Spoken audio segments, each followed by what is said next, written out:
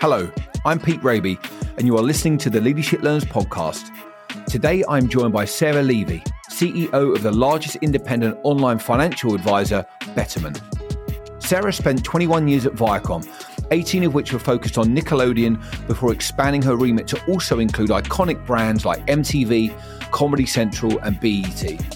For a series of senior leadership roles, she led global strategy, finance, and operations, including taking world-class IP like SpongeBob and South Park beyond the TV screen to consumer products, theme parks, hotels, and more. Sarah, welcome. So pleased you can be here with me. I really wanted to begin with your impressive 21-year career at Viacom. You worked your way up to your first COO position at Nickelodeon. How would you describe that part of your journey? So I started my career really looking for something I could be passionate about. And that passion for me was media. So I began my career actually right out of school at Disney, where I did strategic planning and thought about the film and television business from sort of a corporate seat. And that was really my first introduction to business life and to strategy. And from there, I went to business school because I felt that that would be a great, jumping off point and would meet, a lot of great, interesting people and begin my sort of curiosity journey, which I'll call it. From there, I left school and came to Viacom, but really more specifically came to Nickelodeon within Viacom. And my thought process there was, having been at Disney and having seen what kids' IP could do and the potential of children's IP, I got really excited about sort of the brand and the mission and the business opportunity at Nickelodeon. And so I did. I spent 18 years at Nickelodeon, really growing from business development and strategy jobs into operations and finance. And I was a little bit of a fixer while I was at Nickelodeon. So we had all sorts of parts of the business. And, if something wasn't working quite right, I was given a shot to see if I could figure out what was wrong. And so spent a lot of time doing that. And then we were primarily a cable business when I joined. And now when you think about cable, you think of it on sort of the backside of my career. But at the time, it was really a growth business, a huge and exciting place to be. And the remit was really thinking about how do we take this great iconic IP and cable properties and translate them in other ways. So launch streaming businesses, we acquired some IP, and then we took that IP, essentially what I'll call off platform. And that was really where I spent a lot of my time, in addition to running the operations. And then, as you mentioned at the top, I then translated the Nickelodeon experience to a broader experience within Viacom, where I really did more of the same, but for a broader platform and multiple audience. Was there an end in mind? You mentioned, it was a natural inquisitiveness, and there was a couple of items there that I was looking forward to asking about the curiosity journey and becoming a fixer and this kind of thing. Was there an end in mind, Sarah? Were you kind of there going, I'm enjoying the journey and I'll just see where it takes me? Were you going, no, I want to have one of those kind of top jobs over time for whatever reason? I don't know that I had a specific end in mind. I think, I love the journey. I love the team and the people. And so I think a huge part of what kept me at Viacom for so many years was I kept doing different and new things. So I kept learning and I kept working with different people. And I really did sort of fall in love with not only the brand and what we were trying to accomplish for the audience, but the people I worked with. And I think that was, it's interesting sort of how different I think this newer generation is as they approach the workplace, because I really loved the commitment to growing and building something. And I think for me, that was really what motivated me day in and day out. I mentioned to you pre-conversation, but there's an astonishing amount of difference between the percentage of boards of big corporations that are made up by women compared to those of SMEs. Actually, the SME data suggests that most of it pretty well, and there's a pretty good balance. What's been the difference, do you think? And have you stopped much to reflect on what it's been, Sarah, that's allowed you to do that, where quite clearly that isn't the most common of journeys? Well, so I started joining boards actually on behalf of Viacom. When I was at Viacom, one of the parts of my job was to enter into joint venture partnerships. And as part of those partnerships, I joined a couple of boards where I represented Viacom. And I think in some ways it was low stakes, right? They were private companies and I had worked on the deal. I had gotten to know the CEOs in most of these instances. And so I was a logical person to kind of take that leap. So Viacom Betterment.com really gave me that first opportunity, I would say. And then from there, it was really through my professional network. And candidly, I think boards began to look for women. And so I had an opportunity to say, look, I've had this experience in a more sheltered, perhaps, private company space. And I got my first opportunity to join a public company board about 4 years ago, again, through my professional network, but really leveraging some of the specific expertise I had built working with IP and building the toy side specifically of our business. And so that's really where I started, was with a little bit of expertise in working on boards and a little bit of subject matter expertise that was pertinent to the opportunity. I think you've touched upon a couple of areas there, but it would be really interesting to hear what you would summarize as the key areas that, had you not done those things, that you think your chances would have been so much more limited. Because you've mentioned networking there on a couple of occasions. Like, were there some proactive things that you were doing to make sure that you were a front and center candidate for those opportunities? I was perhaps not as proactive or deliberate, maybe as some might think about. I think that what's important is building connections. And I think that that is true sort of up, down, and sideways in your career. And if I were to self-critique, I would actually say in some ways, maybe I wasn't always as good at it or as deliberate about it as maybe one should or could be. But when I think about the connections I made, you get these opportunities sometimes from surprising places. And I think for me, that's really the takeaway. I made an early connection while at Disney to someone who I didn't even really stay in that close touch with, who was the catalyst for my first public company board opportunity. And so I think that this idea of you never know where the opportunity is going to come from is sort of an interesting one for me. Would there be anything, because as you say, you've spent a long time in different elements, of course, of Viacom, but are there some key things that you would suggest that companies that want to have a better representation at board level could do as a starting point to improve things? Well, I think that subject matter expertise can be really useful to boards. And so 2 areas that I think are clear opportunities, whether for women or just for board development more generally, is audit committees and compensation committees. So I think that HR professionals can be really additive to compensation committees. And I think people with financial backgrounds and a finance trajectory can be really helpful on audit committees. And so I think if you think about both of those areas as really breeding grounds for excellent subject matter experts, I think that's a place where companies can be helpful in really putting forward their executives as they grow in those roles to be additive to boards, because those are specific skills that boards need to round out their expertise. I'm really fascinated to hear what that experience was like after leaving Viacom after such a long time to join Betterment, not only to join Betterment that were definitely sat in a different place of industry, and not only that, but the journey into the CEO seat, which I've only been doing it for a couple of years, and wow, it's a unique one, that's for sure. Talk me through that experience so far. Well, so far I'm loving it, and I can't believe I didn't do it sooner. So that would be, for me at least, would be, if you have the interest, pursue it. For me, I was really looking for a couple of things at a specific moment of transition in my career.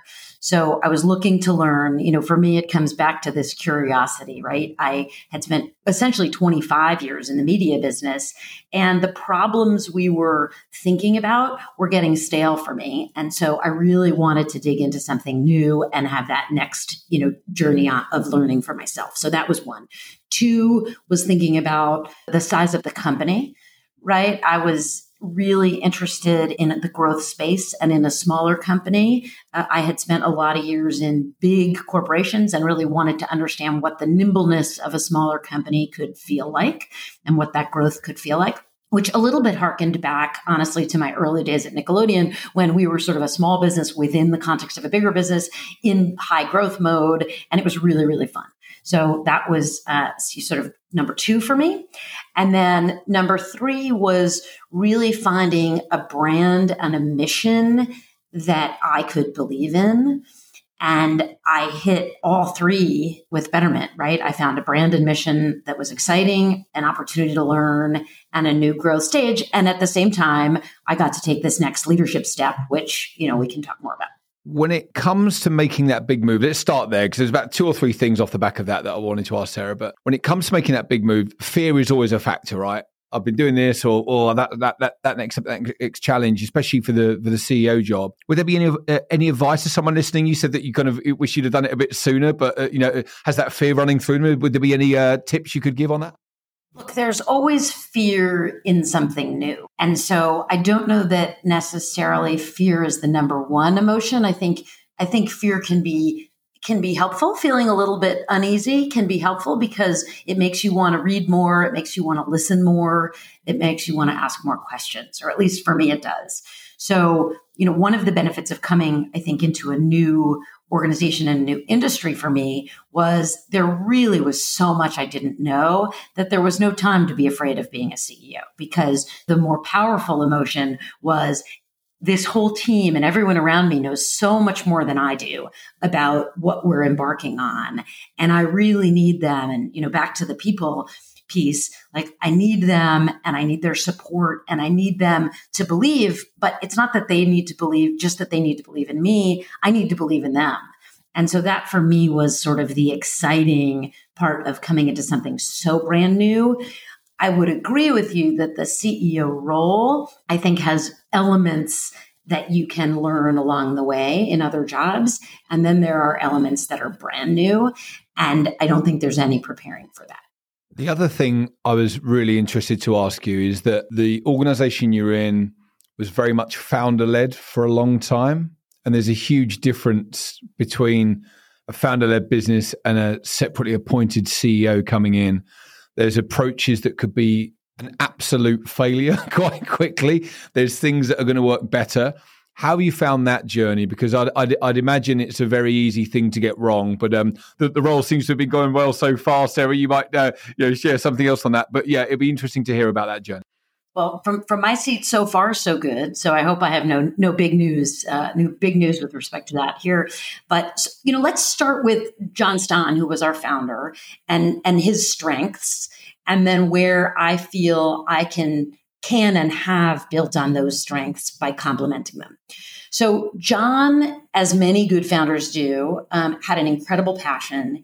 He saw around corners and he really believed in product-led innovation. He saw an opportunity in the marketplace and he thought that product and technology was the way to improve financial lives for sort of earlier investors in their journey.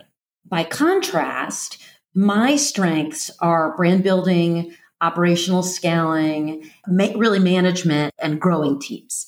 And so when you think about what the business needed when he was responsible and what the business needed when I took over the reins, I think you can see a really natural progression there. And I would say if there's a watch out, the biggest thing that I think was helpful to me was not moving too quickly out of the gate, but was really coming in and taking the time to listen and to listen to the team. Because what I learned was that the answers were all here already. And what they just needed was someone to listen and then to prioritize sort of the very long list of things that we could pursue, in search of success and growth. What is your process at the moment, Sarah, when it comes to your goals and objectives as CEO? What does that process look like? And are there any key factors that you're considering when you're making strategic decisions? Well, I would say number 1, 2, and 3 is the people, right? So it really all starts with your leadership team and then pushing them to greatness, making sure they're the right people, both individually and in combination, and then making sure that they're doing the same, beneath them and beneath them. So I think number 1 is people. I would say number 2 is destination and strategy, right? So where do we want to be? Who do we want to be when we grow up? And articulating that clearly for the organization, where you're headed. So whether you want to call that vision or strategy or destination, I think those are all kind of variants of the same. And then the third is prioritization, really against number 2, right? Is how do we take the resources we have and the resources available to us and make sequencing choices that will best set us up for success. Has there been, Sarah, going all the way back to education, some people seem to retain their networks and their learns from education throughout their careers. Other people, they have a mentor that they've worked with 20 years. Other people just read a lot and just make sure that they're kind of up to speed with the most thinking. Have there been any kind of core methods that you've returned to as the basis of how to go about your leadership in business so far? Certainly, I have a small handful of sort of colleagues and mentors. And actually, some of my mentors have been really my friends, have been people that I met in school and have stayed in touch with. I have actually a core group of women in particular who are a source of strength for me and a source of inspiration. So that's definitely a part of it. And I think we tend to tap each other into networks that can be incredibly powerful and helpful. And so that comes in the form of dinners and, talks and conferences and things like that. So I would say that's one. I think another would be reading, learning, whether that's podcasts, books, articles, right? You can never read enough and it's changing so fast. And I always feel buried. I always feel like there's more I want to read that I can't get to. I had a fascinating conversation with the CEO of a housing trust in the UK last week who said that she plans her months and her quarters out and her years out in advance in terms of what are the key meetings and etc. But she also said that the second thing that goes in the diary when she's working with her assistant is having 2 hours of thinking time each day, thinking and being able to actually work. One of my big learns in the first year of doing the job was the fact I wanted to do everything. I'm a high energy person. I love the adrenaline. I love communicating. I love positive energy. But actually that comes with danger unless you've got a bit of a leash on it, I found, because you try and do everything. You load your diary up. I love working hard. I love working 12-hour, 14-hour days. And that has a knock-on effect on other areas of life as well as your own colleagues. Have you found some methods to making sure that you have enough stopping and reflecting and learning and reading time, Sarah, as well as the desire to do well in the new position? So I'm not sure if I do it enough, to be honest with you. I don't think I'm very good at using downtime. So I think that's one of the challenges is the busier I am, the more productive I am. And so I do like to be busy like you, whether that's, burning the candle at both ends. But I find that on the weekends definitely allow time to decompress and to really have that thought time and reading time. So that's where I spend a lot of time. The mornings as well. I get started probably an hour before, an hour and a half before a lot of my colleagues. And so that can be a great time to have sort of personal time and thought time. But those are really the best times. I don't find that in the middle of the day, it's particularly productive to sort of, sit and think and have my own space. I like to sort of pack the days with interactive content, shall we say. Yeah, it's interesting, isn't it? I remember reading an article a couple of weeks ago about, I've always been a morning person too. I love being in the office early. I like that extra bit of time it gives you, a little bit of time of reflection. I also enjoy riding the bike enormously to work, which is what I've done since lockdown. Just that extra half an hour a day of some time to think. But it was interesting reading a couple of weeks ago about the fact that apparently there's some kind of chromosome, or scientists might be shouting at the podcast now, but there's something inbuilt with human beings that either makes them much more productive generally in the morning or much more productive in the evening. And I think appreciating that different team members are going to have different ways that they prefer to work has certainly rechanneled my thinking on it. Interesting to hear how your day starts that way and actually almost what to know yourself enough to know to avoid trying to do thinking time in the middle of the day. It's just not going to work. How have you, in your experience so far, Sarah, we're talking about something there which is summarized by the word awareness. It's having awareness in yourself and helping your colleagues, and especially senior leadership colleagues, to also get the awareness of what they're good at, what they're not so good at, and how to therefore manage their time appropriately. It's also one of those words that I don't think gets spoken about too much. I don't see much social media content on it. I don't see many TED Talks on awareness and how to go about building it. Has there been any methods that you use with your kind of leadership team, be it offsite days or any other ways of doing things like personality strength finders that you found particularly effective when it comes to building the awareness of what the collective leadership team looks like? Well, I definitely have done a number of those personality tests over the course of my career. And I think that they've been incredibly impactful at certain moments. And I can remember a particular story where I worked with a woman and we just weren't connecting and we needed to work together and she wasn't hearing me and we were getting very frustrated. And we did one of those personality tests. And one of the things I learned was she was hearing something different than what I thought I was saying because of the way she, took in information.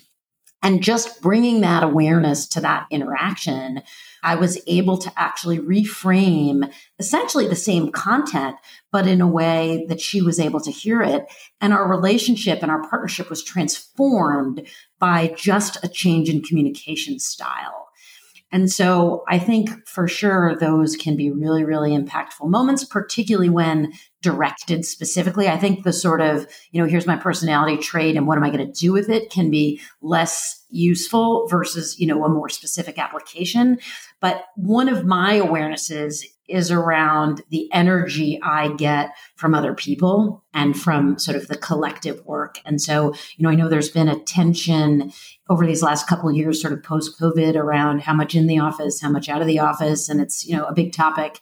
Whereas awareness may not be written about, this topic is for sure written about. And I think for me, I am a real believer in the benefits that come from working together and from building those relationships and from serendipity. And I know a lot of leaders say this, and then the retort from employees can be, yes, but I need my flexibility. And I don't think those two things need to be at odds, right? I think that what's beautiful about this sort of new hybrid life is we can put rules in place that allow for both. But I do think we need both. And I think the research is starting to show that spending time together not only builds loyalty, but builds teamwork and builds vocabulary in ways that you can't really do quite as well on the screen. And interestingly, I think one of the observations that we had here was the folks who pre-COVID had pre-existing relationships with each other were very easily able to adapt to a remote world because they had a shorthand. And coming in new was much, much harder. And interestingly, I actually became CEO during the pandemic. So I hadn't met anyone. And that was really, really hard, right? Because Zoom, you just get the work, right? You don't have time for all the chit chat and the get to know you and the building the kind of personal bridges. And so I like to think that we found a really nice balance here. And certainly the balance is working for me, and it may not be perfect for everyone. But I think over time, back to your question about awareness, I think different employees are going to have to pick companies that align with their personal, style. And I think that trying to be everything to everyone just may not be as effective.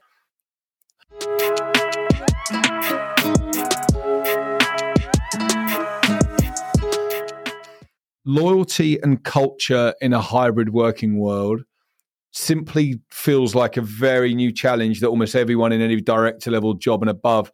Have you found any particular ways of addressing that key topic? Because talent is always a shortage. Like there's such a talent shortage. It was called like a talent crisis at this conference I was at because there was something like 6.5 million open positions in the US and just not enough good talented people to go around. That means hanging on to your good people, let alone attracting people and keeping them loyal is a key battle that every CEO and every leader will face. How have you gone about that process so far? And has there been any particular things that you found effective in doing so? I think you hit the nail on the head in terms of the question and the challenge. And I would just add one thing to the challenge before I answer the question, which is I also think there's a generational challenge because there's a perception that mobility in jobs actually leads to better outcomes, right? I can get a higher salary. I can get a new challenge. Someone will take a bet on me. So I think you add that to everything you're saying, and you're exactly right, which is I think this is the biggest challenge we face as leaders. I've always believed that it is not until year 3 in a job that you become really additive and really productive. And I think the pact we need to make with our employees is that we want them to do their best work, and therefore we owe them back a responsibility to develop them and to grow them. And so for me, the best thing we can do as leaders is open our minds to this idea that tenure will breed productivity. And as a result, let's find new ways to keep employees learning. So some examples here is, having a young, talented executive in the marketing department say, I'd like to try my hand at product. Can I make that move? having an executive in the operations department saying, I want to try my hand at product because at a technology company, product is an exciting kind of center of activity and leadership. And so I think if we can provide kind of training and growth and new job experiences for people and really take a bet on them as humans, as opposed to taking a bet on them due to their resume, because we know them and because they're already contributing, I think we will get a lot more back from that. And I think they will in turn grow. And my hope is that sort of chasing a new opportunity because it feels like a little bit of a higher salary, or it feels like the grass is always greener. Look, if you love the culture, I think my advice to young executives would be find a way to stay, but ask for personal growth. And personal growth doesn't have to be a promotion and a higher salary, right? Personal growth is about what skills are you building and what are you learning to make yourself better positioned for the future. A couple of questions about you as an individual, Sarah. I think that was super interesting what you said there, and certainly quite a bit of nodding and thought provocation from my end. But has there been one standout skill from yourself as an individual that's really helped you be successful? Is it like we ask everyone that comes into our business, what's your superpower? What's the thing that you're going to really kind of bring to the party, add to our culture? Has there been one thing that you could point to in your own background? I would certainly go back to curiosity, right? And a willingness to therefore ask questions, right? And a humility around being willing to ask questions where you really don't know where they're going to lead you. So I think you can never learn enough. So I would say that's one. And a second one for me is really identifying those superpowers in the team around you and that supports you and not being threatened by that, right? I am better if my team is better. And so I think that's really important, is to know that you scale with the power of the people who work with you. How do you stay motivated and continue to push yourself as a CEO, Sarah? You mentioned that there's that close network of friends. Does that do the job? Are there any other methods that you found to be effective in the last year or so?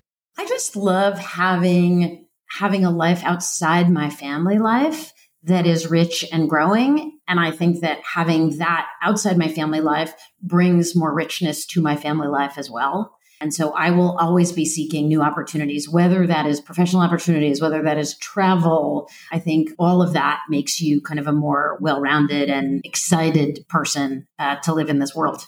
Yeah, absolutely agree. I think it's the balance and perspective that sometimes that bit of space gives you can be absolutely enormous, can't it? Has there been anything that in your career so far, Sarah, you've had to learn the hard way?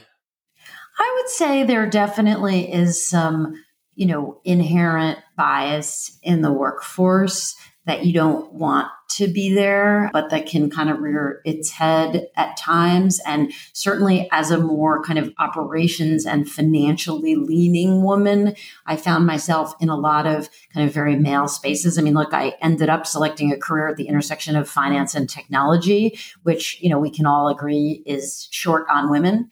So I think there's been some friction there at times that you need to overcome. But I don't know if I'd go so far as to say learn the hard way. Yeah, I think that certainly gives an area for thought that I was nodding along to for sure. A couple of quick fire questions, Sarah, that I always love to close off with. Out of all the reading you've done, all the podcasts or movies you've watched or listened to, would you say that there could be one that you could recommend that you've taken some long-lasting learns from? I think I'm going to go with TV instead of movies and podcasts and things, since I was a TV executive at heart. Seems fair. I'm going to go with Ted Lasso. And I know we probably don't think about that as deep learning, but I would look to Ted Lasso for kindness and for optimism. And I think that those are two qualities that can really help no matter the circumstance. Love that. And if there was one thing that you'd want our listeners to take away today, Sarah, in terms of their continued advancement in business, in corporate life, what would that be? Be curious. Awesome. Nice and simple. And as a man who loves simplicity, Sarah, I think that's a beautiful, beautiful place to end it. Thank you so much for coming on and sharing your journey and your leadership learns with us today. I know there'll be lots that resonates with listeners, and like me, they'll be taking away some valuable ideas. Thank you, everyone, for listening. If you enjoyed the episode, please give a 5-star rating and share with others in your network. Thanks again for coming on, Sarah. Thanks for having me, Peter.